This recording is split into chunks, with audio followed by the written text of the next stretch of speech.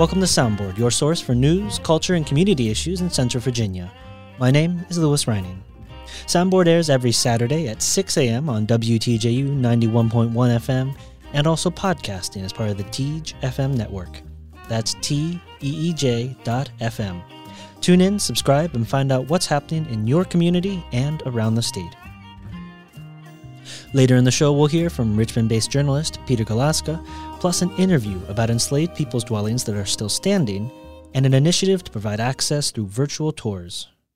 But right now, we're joined here in the studio by Emily Hayes, news reporter, Ali Sullivan, and Nora Melinda, interns at Charlottesville Tomorrow. Today we're talking about a particularly weighty and complex issue, Charlottesville's efforts to undo the symbolic and structural racism that's present. And there are a couple big topics you guys are reporting on in particular. Can we start with John Henry James? So John Henry James was a lynching victim. He was a Charlottesville resident of about 5 to 6 years. And as he was on his way to his trial from Stanton to Charlottesville, his train was ambushed by a mob of white men who were, one of which was disguised as a damsel in distress, making the conductor stop the train. And as the train stopped, they were ambushed, and he was taken and lynched outside of a blacksmith shop. This is near Ivy Road, or present-day Farmington Country Club. So on Wednesday yesterday, the Albemarle County Office Building unveiled the first part of their larger project, which is meant to contextualize arrests and lynchings and parts of Charlottesville Albemarle history that they would like the community to be able to remember and commemorate. So Nora and Ali, both of you have been working on this. I'm curious if you could also talk about the process of rediscovering the story and the way in which it was received, that we're now at the point where a memorial has been put up. Sure. So the site of the murder by lynching was, as Emily said, at the Farmington Country Club, and a researcher at UVA, Jane Smith, found that location a little over a year ago. And at that location, a group of community residents came and took soil from the location and brought it to the Equal Justice Initiative's museum in Montgomery, Alabama, through a community pilgrimage event, and that took place last July. Since then, there has been community support for this memorial, and the Board of Supervisors in Albemarle approved the memorial about a month ago. Emily, I was wondering if you could maybe speak to the context in which this is happening and sort of what it means in the larger effort to combat the both historical and present-day racism that exists. Yeah, so the discovery of John Henry James as a lynching victim, I mean, it sort of had gone on in oral history a little bit, it sounds like, but it sort of formally became known during the Blue Ribbon Commission on Race and Memorials, I think is what it was called. And this was they discovered a whole host of stories and figures to memorialize. And this was part of the context, even predating August 2017, about the city rethinking, how do you show history in physical space. And then, Emily, I know you in particular, I believe, were working on a story about another initiative for to combat the structural racism, in particular that's the Charlottesville Food Justice Network. Yeah, so I think this is interesting because it's part of, I think it gets at the sense of what the community is doing after August 12th, but also how it predated the white supremacist rallies. This also, the Charlottesville Food Justice Network was started before August 12th, but they're really picking up steam, and I think they're about to finalize their plan for how to get food security in the city, and you were even talking about the county and some of the surrounding areas as well. So they held a 2-day workshop this week on Tuesday and Wednesday, and this was facilitated by the Environmental Protection Agency's Local Food, Local Places program. Charlottesville is kind of a unique recipient in this program.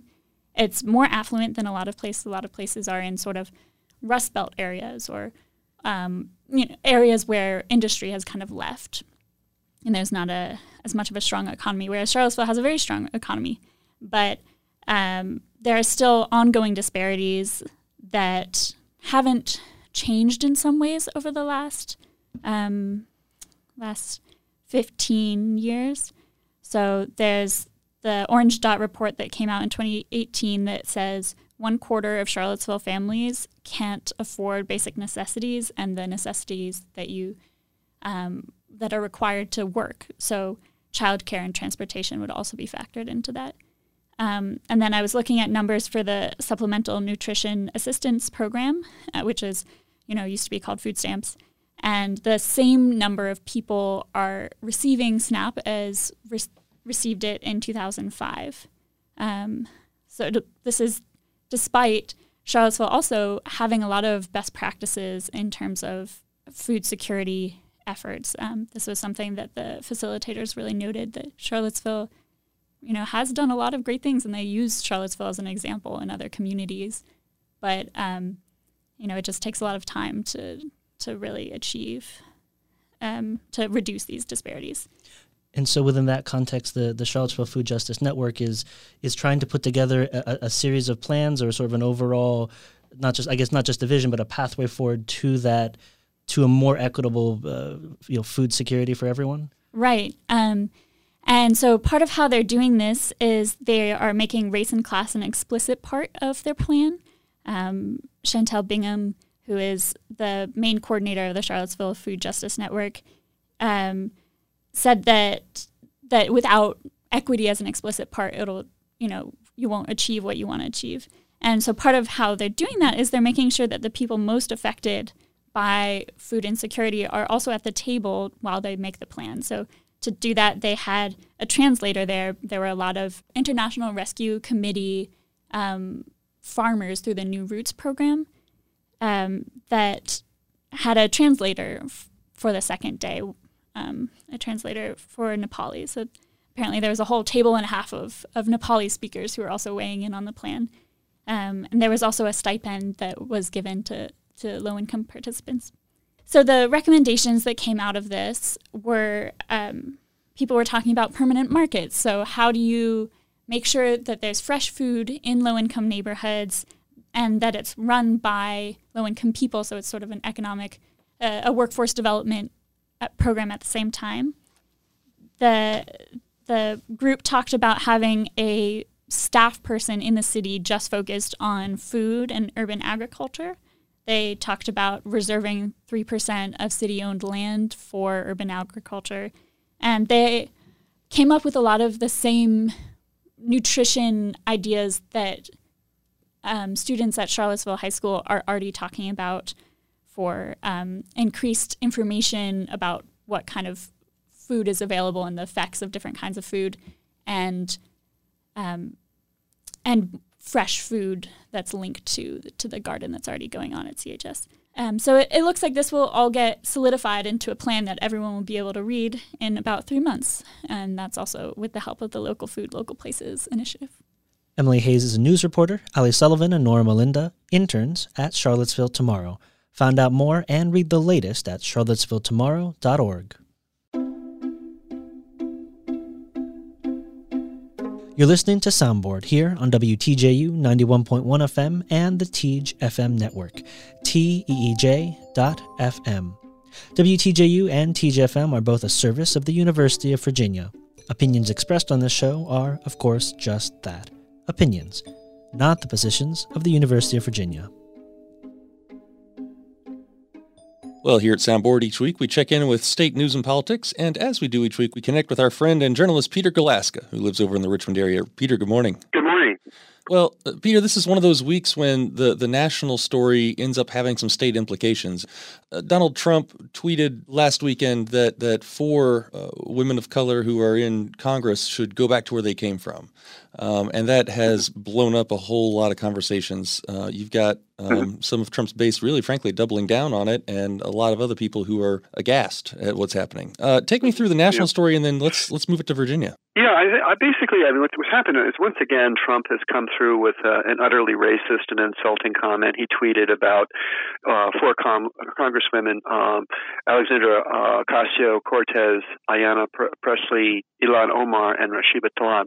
And all of them, he claimed that they should go back where they came from, apparently because they represent progressive views, when in fact the only one who was born overseas and is actually now a naturalized citizen is Congresswoman Omar. And the rest were born in the United States. And this is just really over the top. It sparked all kinds of things that are really negative. I think, one, it sets the tone of Trump's reelection campaign for 2020, which isn't that much different than 2016. And I was taken aback that in Greenville, North Carolina, Trump held a rally where the crowd was mostly a white crowd, was screaming, send her back, which is reminiscent of the 2016 chant about Hillary Clinton, lock her up, lock her up. And, I thought, where am I? I mean, are we in Nazi Germany? Are we in Mussolini's Italy? Or where are we? And so it's brought all kinds of implications that are really ugly. And then over here in Virginia, the Virginia congressional delegation, the two senators we've got are both Democrats, Mark Warner and Tim Kaine. They've both tweeted responses or responded in some way. Well, one thing that Tim Kaine tweeted was that he just pointed out that EEOC, Equal Employment Opportunity Commission, a federal agency which oversees, bias and things and combats it in the workplace, has noted very clearly that it's really improper and unfair to bring up a person's ethnicity in a job interview. And Kellyanne Conway, a Trump bigwig in the administration, actually confronted a reporter and asked his ethnicity as if that mattered. And so that is kind of interesting because Virginia is really going through a significant change as far as, the foundation people, which would be, the white Anglo-Saxon Protestants that everybody used to think of as being in charge. Yeah. Take us through some of how Virginia's complexion, as it were, is changing. Okay, this is according to a 2017 report by the American Immigration Council, and it found then, which is only a couple of years ago, that 1 in 6 workers in Virginia is an immigrant, 1 in 8 residents is an immigrant, and 1 in 11 of children is a child of an immigrant, and that this is a pretty significant, change over the years. And that, it's really a mixed bag where people come from. The most come from El Salvador, followed by India, Korea, Vietnam, and then Mexico. So it's not as if everybody's coming from, Latin America at all. And they're actually fairly highly educated. Only a little less than 20% has less than a high school diploma. Some have advanced degrees. So, this is really playing a role as, people come in. They're not necessarily progressive or liberal. They can be conservative. But it's really a change. And Virginia's already been through a major immigration flap of its own a few years back with Corey Stewart. Mm-hmm. So in Virginia, if you tally up that 1 in 8 residents of Virginia, 1 in 8 Virginians who are from another country, 1 in 11 who are the children of immigrants, that's 22% of the population total. So, I mean, if you say go back to where you came from, increasingly that is Virginia. Right. I mean, what are you going to say to these people? I mean, for example, a lot of Indians come here to take jobs in retail or engineering, ditto Korea. And a lot of the people, say, from Latin America have been invited, say, to go, depending on the jobs, to go, say, to the Valley of Virginia, Shenandoah Valley, where they work in poultry. And I met Corey Stewart back about 10 years ago. Prince William County outside of D.C. was undergoing massive suburban growth. So they brought in many, many Hispanic workers because they needed them badly, because they didn't have enough people to build the houses and everything. And then as soon as the crash came in 2008, everybody wanted him gone. I mean, not everybody, but Corey Stewart and his who was then head of the Board of Supervisors, who ran unsuccessfully for higher offices later.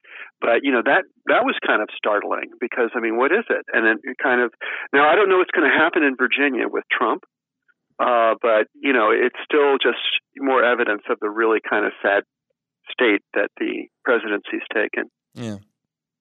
What comes next here in Virginia? I mean, how's this going to play out with our elections and our politics?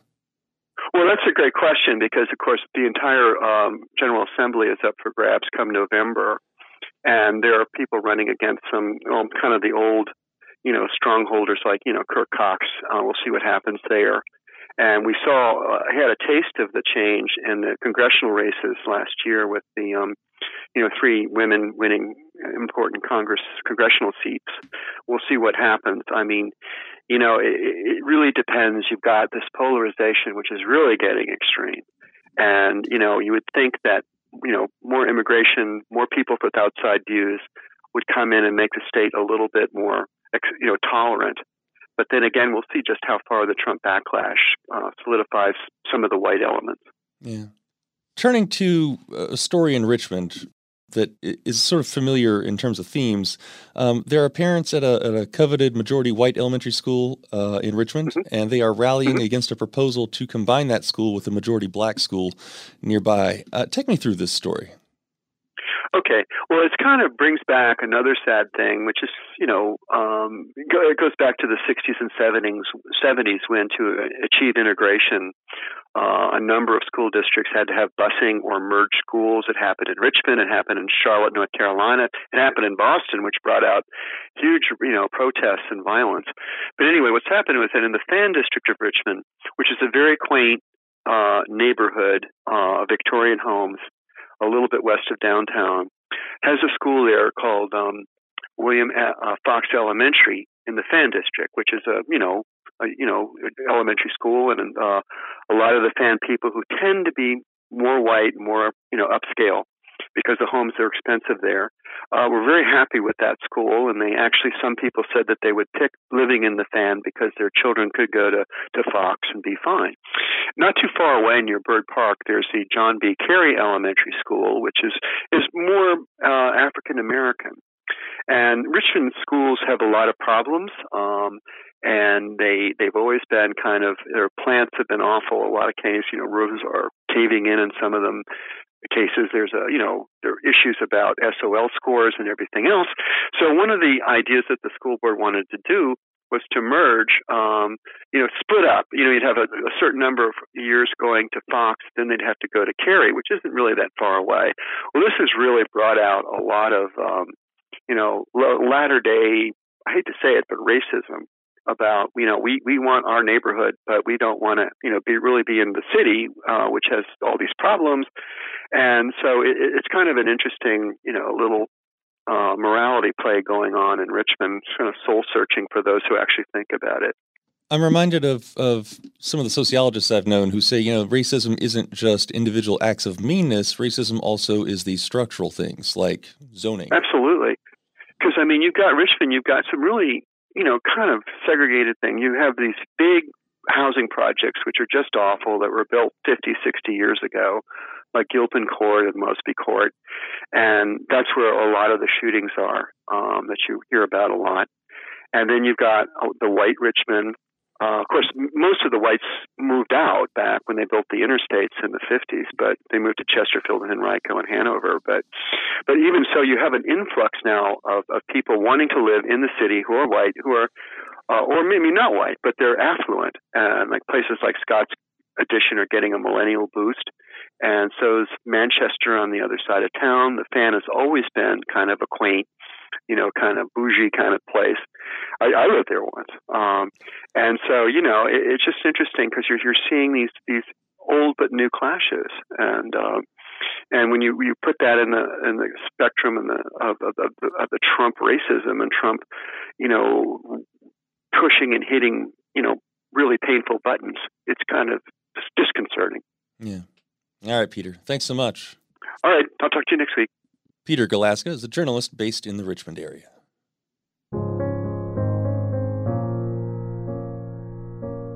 You're listening to Soundboard here on WTJU 91.1 FM and the Teej FM network, teej.fm.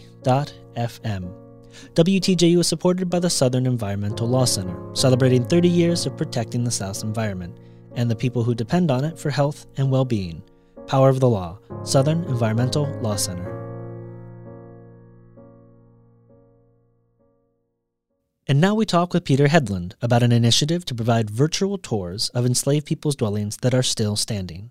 Well, in this last segment of Soundboard, we turn to Peter Headland. He's the director of the Encyclopedia of Virginia over at Virginia Humanities. Peter, you and your team have created visual tours of the living quarters of former Virginia slaves. Take me through this project. What do these tours look like?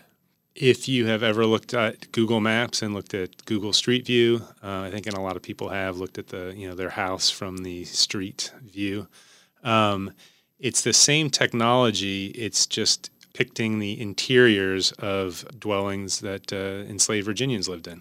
What is this project exactly?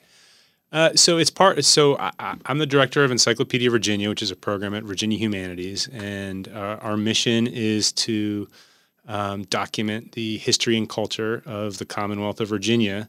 And we do that mostly through online Encyclopedia Virginia entries. But about 4 or 5 years ago, we realized, being online, of course, we have a lot of opportunities to do things that a print encyclopedia can't do, mapping, video, audio.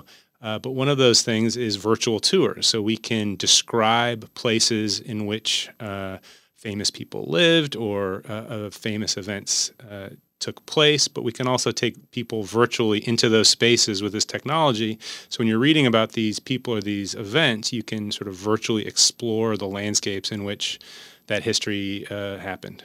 Now, this isn't like Monticello, where the slave dwellings were torn down a long time ago and they've reconstructed. This is actually dwellings that were built and still stand. That's correct. We've been working with 3 architectural historians and archaeologists to help, who specialize in these structures, and they're helping us identify extant slave dwellings and getting us access and helping us describe the context of these buildings and history.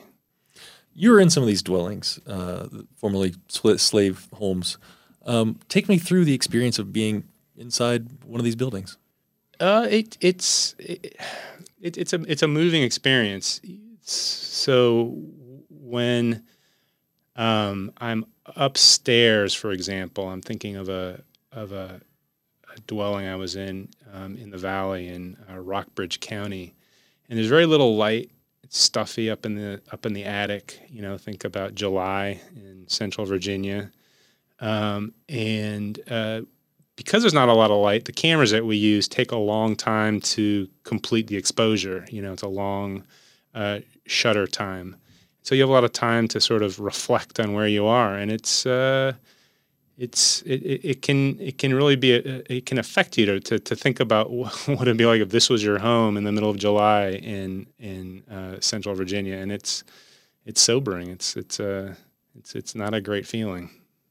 It's a compelling way to translate history for kind of public consumption. We think so, and we think it actually plays really well in a classroom too, and that's who we consider, hopefully our main audience is the, Virginia K through 12 educational community, and we hope we're providing them with a way to sort of engage in virtual field trips as opposed to, getting in a bus and driving across Virginia to visit some of these places that in reality are not accessible publicly. When you talk about the slave dwellings, these are on people's private properties. The public is not welcome there. And in some cases, the public wouldn't be safe inside some of these structures because they're just not structurally sound. And this is a technology that allows people to visit them without having to deal with private property and, structural dangers. It brings it all into one spot you can just kind of click to. Exactly, and in some ways that's more advantageous.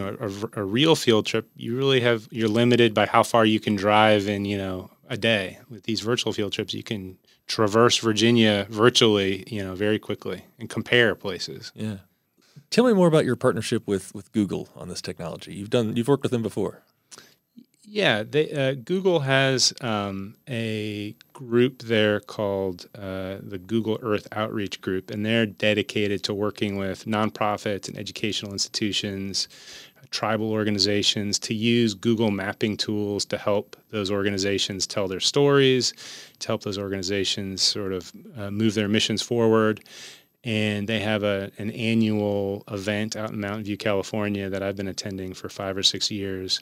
And that's sort of where the seed of this idea began, was looking at ways that organizations can take that Street View technology and use it to help further their missions. So they have donated equipment, they've provided training, and they've provided a lot of support for this work as we've moved forward with it. What do you hope people get out of these virtual tours? What do you hope they take away? Well, I think for so long, history has been told from the perspective of the big house on the plantation, which is typically where the white enslavers lived. And we're trying to flip the script and say, history should include everybody. And we want to make sure that the enslaved people that really built the wealth that Virginians continue to enjoy are included in that story. Mm-hmm. What are the biggest challenges you face in doing this work? It can be hot in the summer. There's no air conditioning in these buildings. It's challenging to locate them. It's challenging to get access to them sometimes. I don't think we even know where all of these buildings are, and frankly, they're slowly deteriorating, and fewer exist year by year. Mm-hmm. That preserving the history in digital form to keep it going. Right. Yeah. So some of these buildings that we have photographed will not be around in probably 10 years, and so all that will be left is this virtual manifestation of those spaces. Mm-hmm. What's the goal? I mean, we can preserve the experience of seeing it and even to some extent being inside it. Why do we need to carry that forward with us? There's something about being in those spaces where these exploited, enslaved people live their lives in very difficult conditions that it's impossible to read about. And I hope that sort of this virtual experience gives people more empathy for that history. I hope it does. Mm-hmm. It's interesting, looking through history, it's all happened, of course, and you start to think it had to have happened that way. And yet here we are, while history keeps being made. How does the work you do translate into what people do with their lives today? Gosh, that's a great question. I don't know. I mean, you're right. History continues to be made. People continue to be exploited. I'm not sure that'll ever end, but let's use the past to maybe examine the present. Where can folks see the visualizations and find out more? EncyclopediaVirginia.org. We have a tab right on the top of the screen that says virtual tours, and we've got probably 30 to 40 virtual tours published at this point. Peter, thanks so much. Great. Good to be here. Peter Hedlund is the director of the Encyclopedia Virginia over at Virginia Humanities. Find out more at encyclopediavirginia.org. Well, that does it for this week's edition of Soundboard, your source for news, culture, and community issues in Central Virginia. My name is Louis Reining. Our theme song is Kioja Beat by Morwenna Lasco and Jay Pun. This is Soundboard. Catch us at WTJU.net or our podcast home at Teej FM. That's TEEJ.FM. Have a great week.